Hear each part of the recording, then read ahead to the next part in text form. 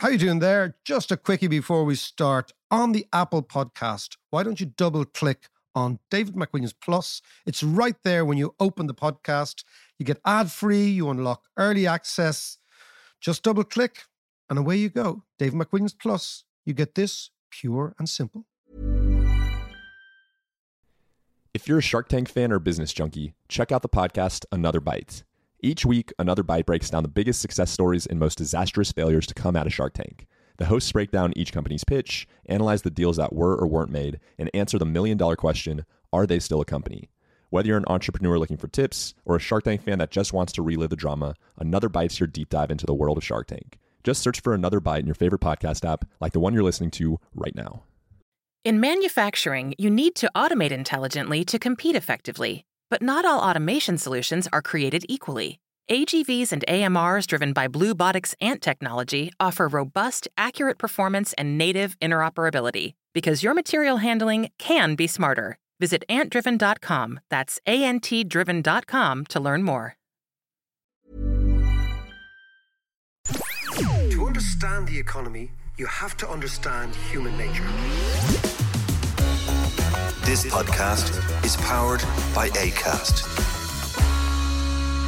How you doing there? It is podcast time. It is Thursday. We are back to normal services being resumed. We went on our holidays for the Christmas, but now we're back to two podcasts. Well, I'm still trying to get my head going, to be perfectly honest with you. I can hear, there's a sort of a, there should be WD-40 for the brain. You should stick it in your ear. There is, it's called Guinness. And then suddenly all the cogs start working and the machines start working. A bit of lubrication, that's what you need. He's always been into lube, that boy. Anyway, what's rocking your world, sunshine? Well, I tell you what, Mac, I've been perplexed. Have you been perplexed? I've been perplexed this week because what actually happens normally is during the week, there's a few articles that are shared amongst us in prep for Don't be giving away all the state secrets here now. I won't.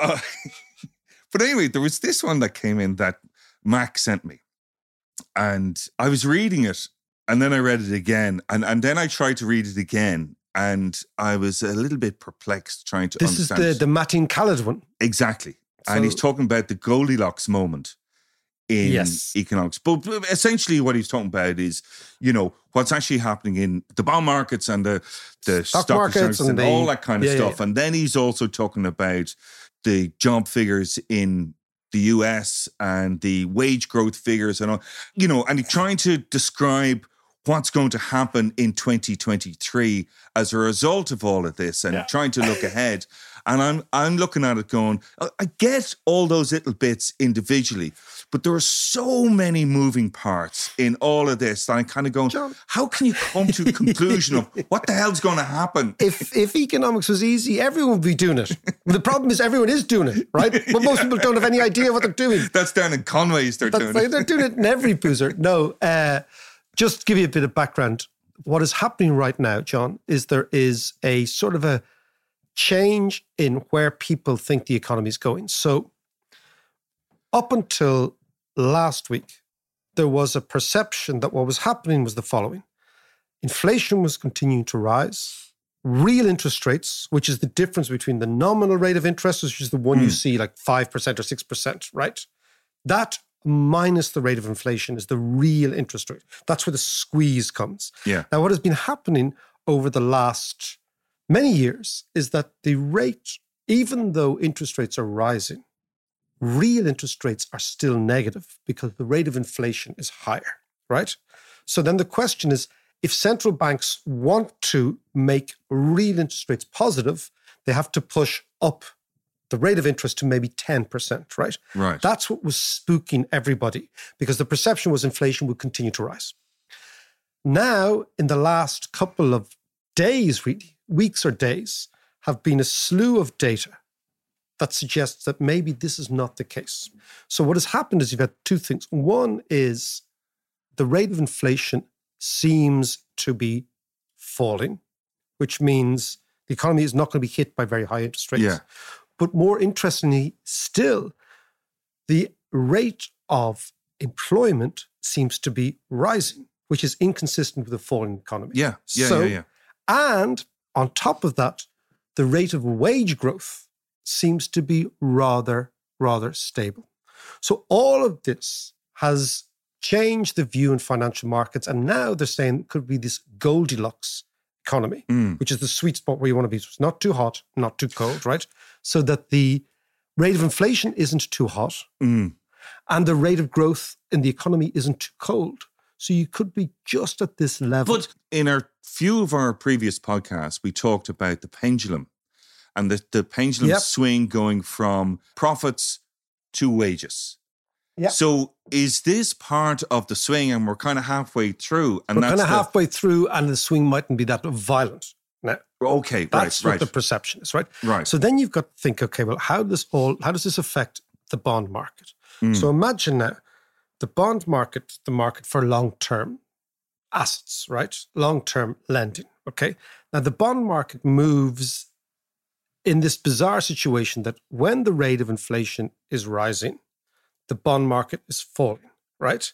Now, if the rate of inflation is not rising as much as we think it is, the bond market will not fall as much as we think it should, right? Yeah. So what we're seeing is suddenly there's been a rally in bond prices. That's the first thing in the last week. Yeah. The other thing is that typically, if the rate of interest is rising, the stock market should be falling, right? Because one part of how you value stocks is what they call discounted cash flows, right? But if the economy isn't falling as quick as we think it is, as evidenced by the fact that the rate of unemployment isn't falling, then the companies are selling into an economy that is going to be going faster than we think. So consequently, the downward pressure on stocks is being mitigated by the upward pressure on the growth rate.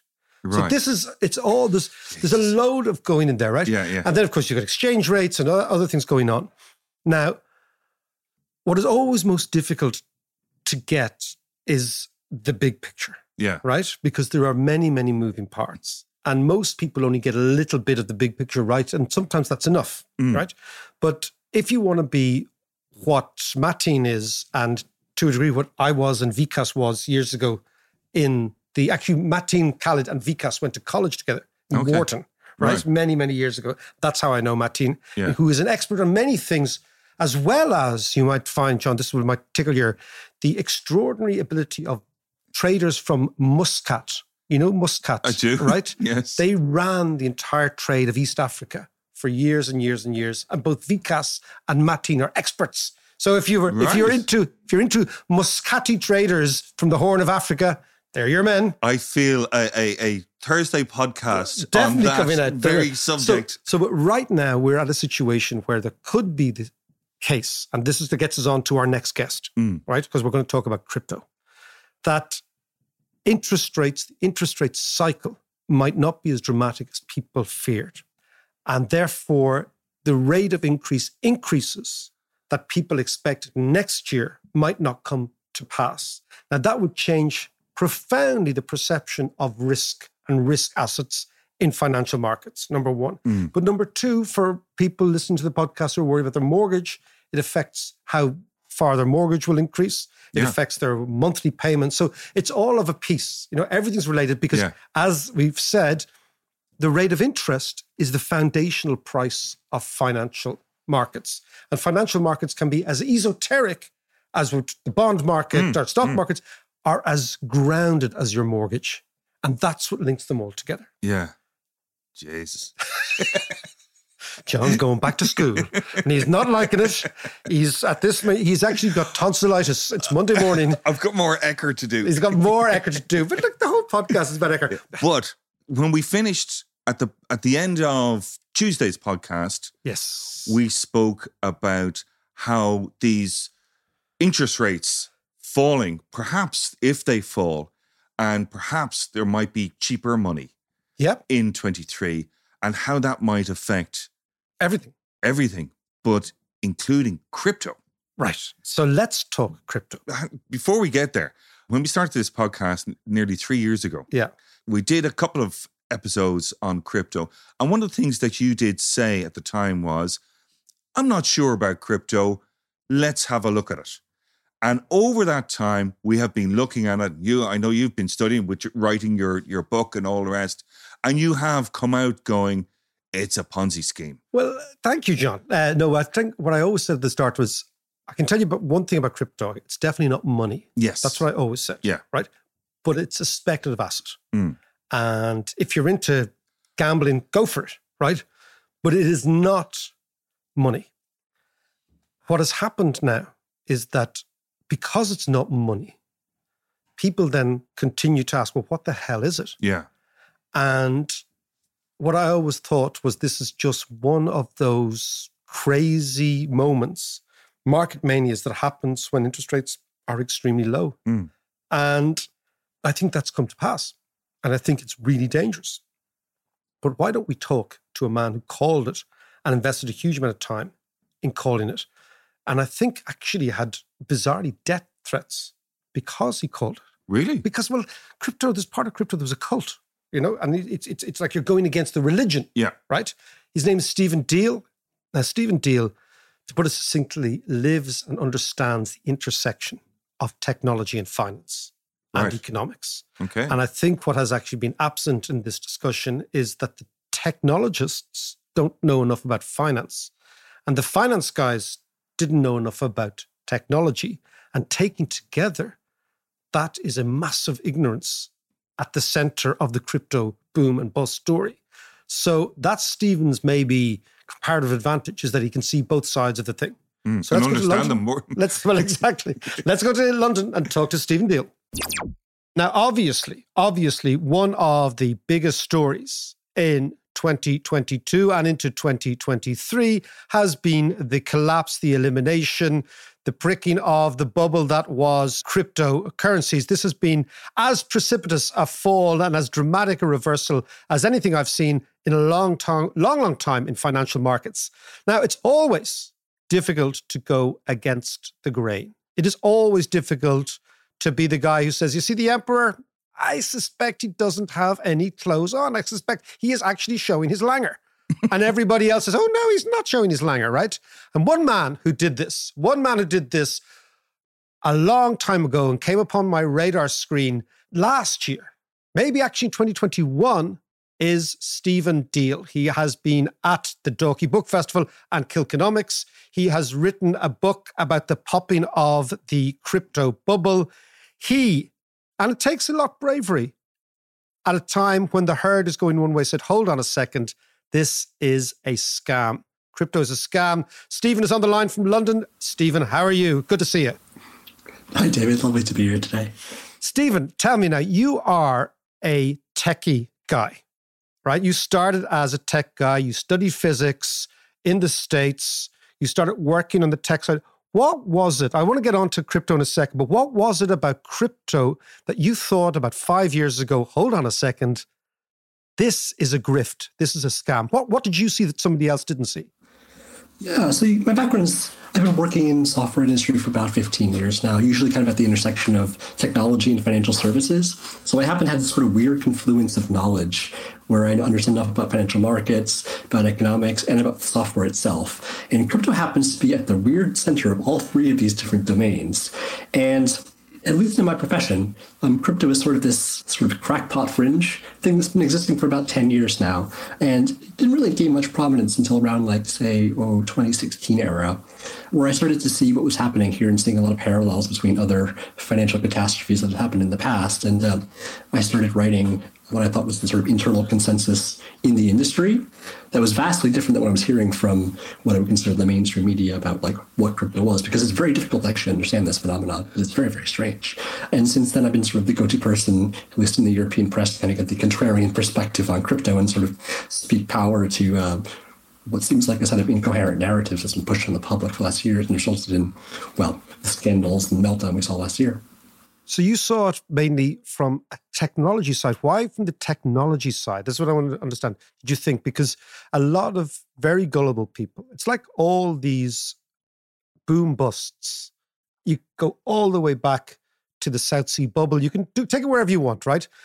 It tends typically to be people who half understand something, are too self-absorbed to admit they don't understand, and then say, well, if you don't get it, you don't understand how complicated this is. But if you just got how complicated it was, you'd see the light. As a tech guy, looking at the back end of crypto, looking at blockchain, looking at all these extraordinary assertions that were made about how this is going to change the world, what did you see? Well, as a technologist, I can look at the code and I can see what people are claiming it does. And it clearly does not do the things that people claim it does. But the sort of weird paradox around crypto is that since it's a financial technology, you have the financial people who look at it and say, maybe there's something on the software I don't understand. And then you have the finance people or the technologists look and say, maybe there's something on the finance that I just don't understand. And it requires a very weird set of knowledge to kind of really piece together that maybe there actually is no there to any of this. And if you look at what the aspirations of this actual thing are, they're largely about building a new form of private money or to create like sort of purely speculative assets untethered to anything in the real economy. And both of those projects sort of rest on or predicated upon some really dubious assumptions on both the technology and on the finance. And you really have to unpeel all these really obfuscatory narratives around the technology and really to understand and get what's under it. And what's under it looks like a lot of hot air and hype. And the hot air and hype grabbed a lot of people. And again, I am never, because I've seen what happens when people's real wealth is eliminated and destroyed by grifters, right? And a grifter is an American expression for a bullshitter, okay? But a bullshitter who takes your money and actually disappears. You have called this era, this last 5 years, the era of grifters. How do you mean? Well, in crypto, you have sort of two different eras. The original Bitcoin white paper back in 2008 was largely a sort of political project that believed in essentially the separation of money and state. And that's a very political project in its construction. And those people actually had sincere beliefs about this new financial system they thought they were building that was going to be independent from, government debasement of the currency. And they had very sort of Austrian economics perspectives on monetary policy. That more or less sort of faded out around the 2016 era, when the people involved in crypto largely became your typical financiers, your Wall Street guys, your hedge funds, and their interests are not really necessarily to undermine the existence of the state. They just want to make a lot of money. And they saw a market that was like deeply liquid, deeply inefficient, in which there were a lot of fools involved. And largely it was retail fools. And since that era, they've been creating all of these new bespoke cryptocurrencies left and right. And almost all of them are fraudulent in nature. They exist to basically use the public as exit liquidity for a small pool of insiders to enrich themselves. And this is what I call the grifter era. And this is largely proceeded from the 2016 era on until about now. And Sam Bankman-Fried, FTX was probably the epitome of this grifter era. Yeah, no, I've always thought this, when I saw this years ago, the crypto stuff, and this podcast has been extremely, not even cautious, just calling bullshit on it, because if you've studied a wee bit of monetary economics or a bit of monetary history, you've seen this stuff become before. I mean, I've always thought that crypto is the Andrew Tate of money, right? This is what we're talking about. And just get that image in your head. I like that, Mark. I like that. You've got to get the image in your head, right? That sort of stuff. But Stephen, I want to come back to you. You said, and this is a quote from an interview you had in the Financial Times a couple of months back. You said, after 18 years, it is still a solution in search of a problem. It is not building a new financial system. It is not building a new internet. It is not an asset uncorrelated with the market. It is not a hedge against inflation. It is a vehicle for pure, naked speculation, detached from anything in the economy. It is a casino that's wrapped in all of these lies. And when you tear back those lies, what's left looks like a net negative for the world. That's pretty damning stuff. I don't mince words. Absolutely.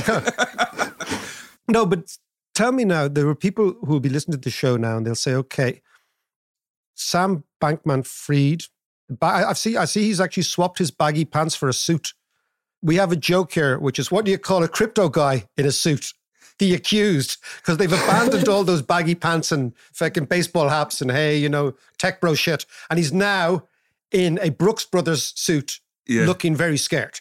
But Stephen, I'm asking you the difference between Bitcoin and crypto, because online, on Twitter, if I ever say something about crypto, all these accounts come back to me with fellas with little red eyes. Don't know what that moniker is, but it's something about crypto. They say, Bitcoin is not crypto. Explain to me what you think of Bitcoin. Well, this is one of those narratives that exists into the crypto space where people like to allegedly differentiate between Bitcoin, which is the first crypto asset, and the ones that followed after. And from first principles, there's some truth to what they're saying. Like, it was the first one, except there's not a meaningful distinction between Bitcoin and the rest of these crypto assets in any kind of meaningful financial sense. They are all, at best, purely narrative-driven, income-free, highly speculative assets that trade on the greater fool theory. They have no underlying cash flows. They have no intrinsic value. And they have no fundamentals. And this is true for all of crypto. So yes, Bitcoin is the first one of those things, but it's not meaningfully different in any way. I mean, until it represents a legal claim on some sort of future cash flows or pays a coupon or has a legal claim on some underlying assets, its fundamental value should be precisely zero. So Bitcoin is not meaningfully distinct from the rest of the cryptography system because all of it is completely fundamentalist. Now, it's interesting. You talk about narrative because it's all, I mean, during a boom, the person with the best story wins for a while. And the person who believes the best story wins for a while until the story hits basic ideas. Does it have a cash flow? Is there an income? Is there an investment strategy? Am I buying anything real? What am I actually buying here? So let me ask you about Bitcoin. It's been hovering around $15,000, which in itself is a momentous amount of money. Why doesn't it go to zero if it's all narrative based? Well, there's no fundamental reason it should have a value of 15,000. There's no fundamental reason it should have any value in particular. I would chalk it up to the fact that markets are not always rational. We've seen this malady of capitalism throughout, since the South Sea bubble, when people start trading things completely untethered to their fundamentals. And it's basically just a more surreal form of tulip mania for the internet era. And I don't see any fundamental reason why Bitcoin should have any particular value, because it doesn't represent a claim on anything. It is not really an investment in any meaningful sense. It's a pure speculative vehicle for, basically gambling how many other people are going to be involved with this get-rich-quick scheme. And, if that's your cup of tea, then okay. But then there's certainly a certain amount of capital in the world that will chase this as a pure gambling exercise. And that can explain a lot of it. Also, its ability to be used in sort of crime, sanctions evasion also generates a certain amount of demand for it. But those things are generally a net negative for the world. And it's on a random walk to zero by a path that none of us can actually predict. But fundamentally, if you believe in the efficiency of markets, it should eventually end up at zero at some point. Now, Stephen, can I ask you about something else, which is the demography? Because it strikes me that this has really gripped people under the age of 40 around the world, usually men, usually under the age of 40. And that also coincides with some big demographic, political, economic, social forces that are at work. One of which is that, and that's your generation, Stephen, one of which is that your generation has been locked out of the wealth generative side of the housing market. So people in my generation bought their houses, sat in their houses, they went up, and to a degree, and you'll hear many people in my generation say, well, this is my pension. So that's number one. Your generation is locked out of that. Number two, in the jobs market, there's a much more fluidity of jobs. There's a more of a, what they call the precariat, people on a slightly precarious existence. And number three, there's a sort of an anti-establishment feeling of like, screw you, you guys destroyed our future by bailing out banks, by destroying the world in 2008. You guys didn't pay for it properly. And consequently, we are anti-establishment. We are anti-globalist. We are looking after ourselves. We want to create wealth. This was our time. This was our opportunity. Can you understand in a way, because you've kind of deconstructed it from the intellectual, the financial, the economic side. Can you understand how so many young men got involved in this? Because I know in the Irish case, there's some data. Now, always data is always, every, as I always say, every statistic has an agenda, right? But in the Irish case, I read something that about 500,000 people were exposed in some way in this country to some form of crypto. Can you understand why that happened? Absolutely. I think you have to have a certain empathy for these people because in a lot of situations, they were doing this as an act of desperation because the macro environment that they find themselves in, particularly in my generation, is genuinely quite challenging to navigate. When I was at Economics in Ireland, I was taking a cab from Dublin Airport to the conference, and I was talking to the cab driver, and he was telling me about how he had dumped, I think, 20,000 euros into a crypto asset and had lost everything in the collapse. And we got to talking about this because I was telling him I was going to speak at David's conference and talk about crypto. And, he explains his rationale to me. It's like, okay, this is a lottery ticket. And quite frankly, if I put everything in an index fund, I'm maybe going to get 8% a year for, the next, 10 years. That's not enough for me to ever buy a flat in this country. And a lot of people in my generation have been completely shut out of the housing market, and they don't really have a mechanism to generate wealth. So what they're looking for is like assets which have an extreme amount of risk and a possibility of a parabolic upside. And in some ways, that's extremely economically rational. The only problem is that the underlying thing that they're investing in fundamentally just pays out old investors from new investors. It has precisely the same economics as a Ponzi scheme. And so money will slosh around, but no actual wealth is actually being created in the system. It's pure zero sum. Any money that one person makes off of crypto is ultimately money that somebody else has lost. So on a net aggregate for society, this is just shifting money from different hands to other hands. And spoiler alert, mostly the hands that it's shifting into are people that are in the technology industry or are wealthy financiers already. And so from a pure macro perspective, crypto looks like a wealth transfer from generally the working class to the already wealthy, people that can manipulate the markets, who have the capital to launch these projects and to create sort of predatory investments that prey on the poor. And that's why I have a lot of problems with crypto. So I fully understand the kind of cultural context in which these things exist, and that's very real. The desperation that people feel in the cost of living crisis and with inflation hitting these days should not be underestimated. And also the distrust of institutions out of 2008 is also a very real phenomenon that crypto has sort of latched onto. Absolutely. I don't want to understate that. No, but what you're saying is that ethically there were warning signs on your ethical horizon, as well as just your technological ability and financial ability. You're saying ethically, hold on, this looks to me like a transfer of wealth from poor young guys to rich old guys. Yeah. Wow. John, you were going to come in? Stephen, can I just ask you, just from a technology perspective, I know you're saying that there's no intrinsic value in Bitcoin or cryptocurrencies in themselves, but the technology behind it, the blockchain, that's one of the other narratives we hear all the time about how valuable blockchain is. And even if cryptocurrencies collapsed and disappeared tomorrow, blockchain, the base technology, would still survive and that's where the value actually is. Can you just explain a little bit more to me about that technology itself? And does it have the value that people are talking about? So blockchain, the so-called underlying technology, is one of these memes, and it's largely part of the crypto narrative. Blockchain is effectively a very slow database that can be shared between different participants in a trustless way. That's an interesting thing. It just doesn't have many direct applications. Blockchains have been around for 40 plus years in computer science. They're not a panacea for very much. They have some very, very, very limited applications, but it's really only since crypto assets came about in 2008 that there's actually been any kind of interest in this stuff. And people have been trying to apply blockchains everywhere in financial services, to logistics, to accounting, to supply chain management. And there are shockingly few success stories around actually using blockchain in these applications. The Australian Stock Exchange did a big project for almost 8 years to try to rework their back office clearing system using blockchain technology. They spent $150 million. They lit it all on fire. The entire project went nowhere. So blockchain as a technology, there's almost always a better solution, which is usually just a very traditional form of a database. And I'll use the phrase, the proof is in the pudding. Nobody's really been able to come up with much in the way of applications for this technology after 40 years. Then, maybe it's just this quirky thing we should probably ignore.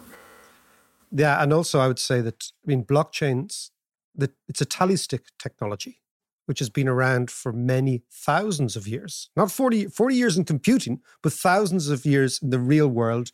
It's in effect a clearinghouse. That's all it is. And if the clearinghouse works and the original clearinghouse is working, well, then you have to have some bizarre conspiratorial view of the whole world in order to say that blockchain is better than what exists at the moment. And I think that's part of the story.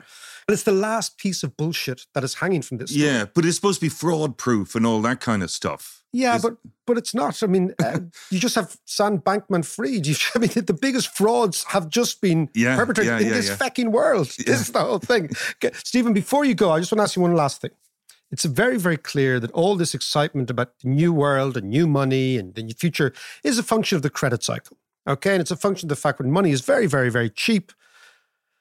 The cost of getting involved in this stuff, and even the cost of losing this stuff, is actually reasonably modest vis-a-vis what would happen when the cost of money and the credit cycle turns. Now, I'm going to ask you before you go, do you think that if, for example, the rate of inflation worldwide is being overestimated and it begins to fall quickly, as a lot of the leading indicators would suggest it is, and the Feds and the European Central Bank and all that crowd decide, you know what, inflation is not a problem, we might even go back into a rate cutting cycle 24 months from now. Okay? I think that's probably highly likely. Highly, highly likely. Do you think this creature which has been dead, this moribund, this kind of financial Frankenstein, will re-emerge if interest rates fall? I will quote Nassim Taleb from the conference they spoke to at economics, and he referred to Bitcoin as a tumor of zero interest rate environment. This kind of metastasized out of the cheap abundance of money, which has nowhere else to go. And you see this sort of cancer popping up in markets everywhere, like this the everything bubble of the last couple of years. Crypto is largely the symptom of that. It just happens to be one of the most strange pathological instances of it because it's an investment that really there's no there. There's no underlying. It's a pure naked speculation detached from anything in the real economy. It's really a race between if regulators can get their hands on the crypto bubble and a lot of the scams that have been propagated in the last year, or whether they can curtail it expanding in the next cycle. Because if interest rates go back down, there's no reason that there won't be a lot of more speculative cash sloshing around looking for some place to go, and that could go into crypto, theoretically. And then we'd be back to exactly the same kind of cycle with the same new set of actors like Sam and a new set of institutions that will cascade and fail, and it's probably not where we want to go as a society. Stephen Deal, as always, it's been a pleasure, and I'll talk to you very soon. So, Stephen, thank you very much. Talk to you soon. Thanks, David. Cheers. That is one of the most interesting discussions on crypto we've had. But before we kind of just pick it apart a little bit, let's just pay a few bills. In euros, no cryptos.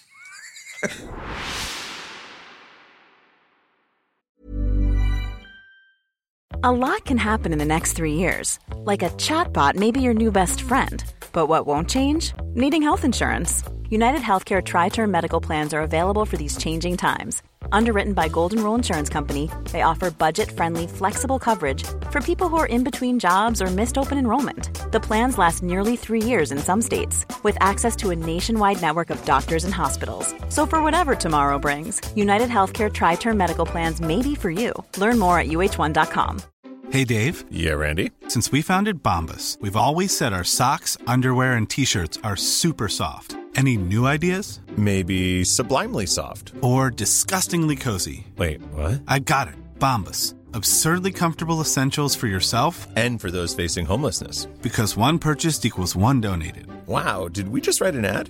Yes. Bombas. Big comfort for everyone. Go to bombas.com/ACAST and use code ACAST for 20% off your first purchase. Cool fact, a crocodile can't stick out its tongue. Also, you can get health insurance for a month or just under a year in some states. United Healthcare short-term insurance plans, underwritten by Golden Rule Insurance Company, offer flexible, budget-friendly coverage for you. Learn more at uh1.com.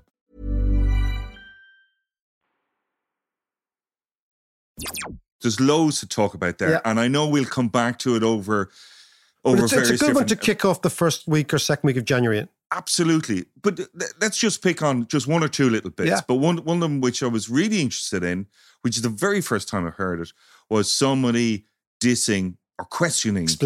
Explaining, even better, blockchain.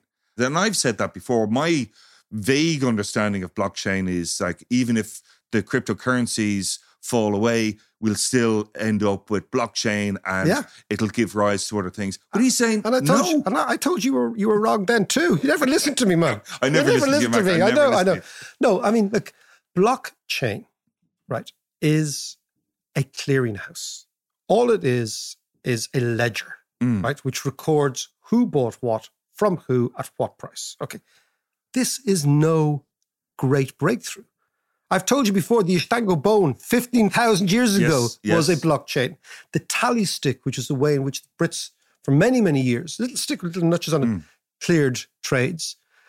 This is part of what we call the hocus pocus narrative of crypto, which is that crypto is a belief system more than an analytical Cambrian moment, let us say, where the whole world recalibrates into something new, right?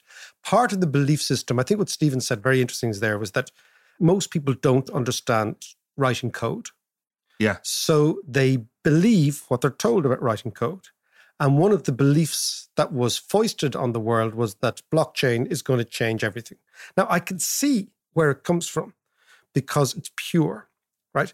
So if you believe in blockchain, you also have to believe that the world is profoundly corrupted, that the banking system is profoundly corrupted, that your government is out to get you, that your money is going to be lost, that someone is going to rob you, etc. Now, most of the evidence is you're mainly robbed by the crypto people, right? Yeah, which is indeed, okay. Yeah. So you have to start with the position of, I don't trust the world. And blockchain is a solution to my problem. Yeah. And I get that. Yeah. But it means that you're beginning your worldview from a perception that everyone is crooked, right? That everyone's out to screw you. That could be right. But if you look at the most extraordinary thing about markets is that the expression that your mother would have told you, honesty is the best policy, is actually true, right? Yeah. That markets don't work if you're dishonest. I can screw you over once, maybe twice, and then you wise up to it. You never do business with me again. So unless this is why reputation matters enormously in business, right? Yeah. So for markets to work, reputations have to be intact. And for a reputation to be intact, trust has to be something, right? If your starting position is, I don't trust anyone, well, that's fine. But in actual fact, the reality is that we are unbelievably trusting on a day-to-day basis with our money, with our jobs, with our income, with everything. And the reality is, yeah, there are frauds, and we've talked about frauds, but they're still unusual events. They're not the main thing. So unless you believe, this is about the blockchain, that the whole world is out to get you, and that you are paranoid, right? You simply don't believe in society. You don't believe in society, exactly, right? The blockchain is nothing. It's not a breakthrough at all. And if you take that pillar away from the crypto foundations, right? If you take that foundation away from the crypto edifice, then what is there? Hot air, nothing more.